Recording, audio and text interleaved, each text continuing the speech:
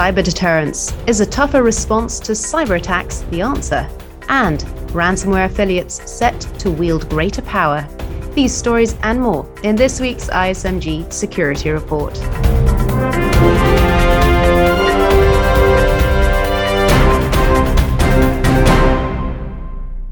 Hi, I'm Anna Delaney. President Biden's executive order issued in May this year set out to modernize U.S. cybersecurity defenses and protect federal government agencies, as well as any third parties looking to do business with them. But is this enough? U.S. Senator Angus King spoke with our Senior Vice President of Editorial, Tom Field, ahead of ISMG's New York Virtual Summit on November 9th and 10th. Here's a clip from the interview where Senator King shares his views on the president's executive order and subsequent response to it. Well, I think it's a step in the right direction. I was positive, but I think it needs to go further. The missing piece that we really haven't talked about too much is deterrence. We can have great cyber hygiene, good patching, everybody keeps track of their systems. We can do all of that, but we cannot patch our way to invulnerability. We just can't. And there has to be, in my view, a deterrent element where adversaries realize that if they attack us in cyberspace, there's going to be a response, and it will be a serious one, and it will impose costs. One of the problems, as I see it, and I've sitting through all these hearings in armed services and intelligence, is that we're a cheap date in cyber. The adversary doesn't, they don't worry too much about it. They don't worry about getting whacked back. And until we get them to the point where it affects their calculus, that's where we got to get. That's where I think the president and the executive has to take a stronger position. And it's got to be declaratory. It's got to be public. It's no good if it's we have this secret capacity and we're not going to tell you. That's like, Dr. Strangelove. If you've got the doomsday machine, it doesn't work as a deterrent unless people know about it. I think that's a major part of the next step. The best cyber attack is the one that doesn't occur. And right now, if they're sitting in the Politburo in the Kremlin and somebody says, well, let's go after the 2022 elections, the response is, yeah, why not? It doesn't cost much. During a committee meeting, I did a back the envelope calculation. Putin can hire 8,000 hackers for the cost of one jet aircraft. Holy smoke. Why wouldn't you use the cyber tool unless you're concerned that it will engender a response that will harm you in some way? And it doesn't. It may be cyber. It may be something else. It may be really heavy sanctions. But there has to be a cost imposed, in my view, in order to try to get to a place where this isn't such a constant threat. Now, having said all that, that theory of deterrence doesn't work very well for terrorists, for third-party actors. So that has to be part of our strategy too. Right now, we're all talking about state actors and gangs. But when we get to terrorists getting this capability, that's a whole different order of magnitude. And it hasn't happened yet, but it's going to. And that's something we have to prepare for as well. You're listening to the ISMG Security Report on ISMG Radio. ISMG, your number one source for information security news. We always want to anticipate the cyber criminals' next moves, and one person who's paying close attention to how the ransomware ecosystem is evolving is John Fokker, the principal engineer and head of cyber investigations for advanced threat research at McAfee Enterprise. He recently shared some fascinating insights with our executive editor of Data Breach Today and Europe, Matthew Schwartz, about how and why the ransomware attacker balance of power has been shifting to favor affiliates. What we're seeing and what we think is going to happen, that there is going to be a power balance shift. So historically, and we've reported on this, and I think it's been explained in the media quite often, is that if you look at ransomware as a service, it was pretty much from the beginning when it started with CTB Locker, like years back. There was a strict hierarchy. It was kind of a pyramid type of structure where you had the ransomware developer at the top, or the admins, as they might call it, and they would say, okay, I need people to distribute my ransomware. So that could be, in this case, people who own the botnet, or could do spamming runs and things like that, and they would get a percentage, and it worked all the way down.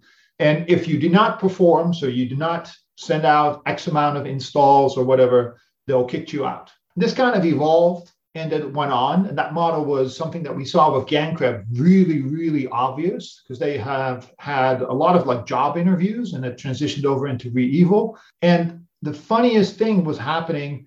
We think it's part of a result of like the things happening with the Colonial Pipeline attack and all the major attacks happening in the US, where at a certain moment, ransomware was always had a safe haven on cyber criminal forums. So there's a couple of top tier Russian-speaking cyber criminal forums where ransomware actors could actually open up shop, they could present what they had, and they could invite people to join their ransomware gang in order to infect people.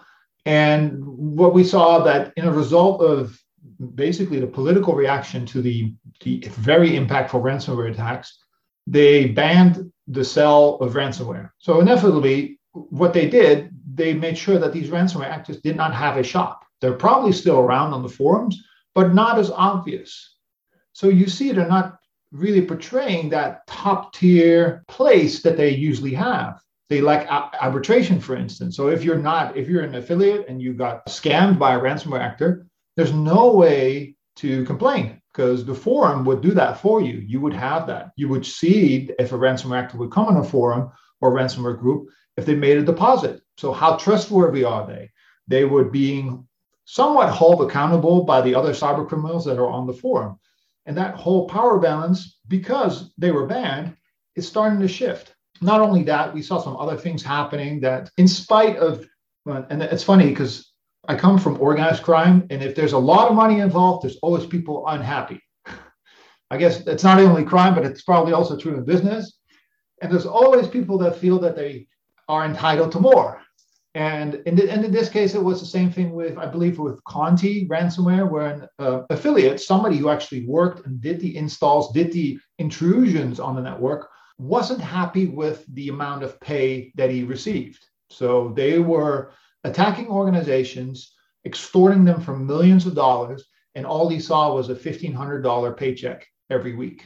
Well, mind you, it's a decent pay, but it's not in balance to, or according to him, it was not in balance to the income or the profits the ringleaders made. So he decided, I'm not so happy with this. I'm doing all the heavy lifting.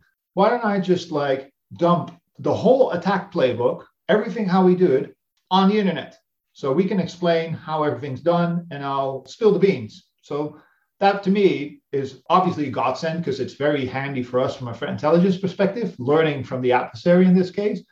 But it is a sign on the wall that people are not happy with the current way they're doing business.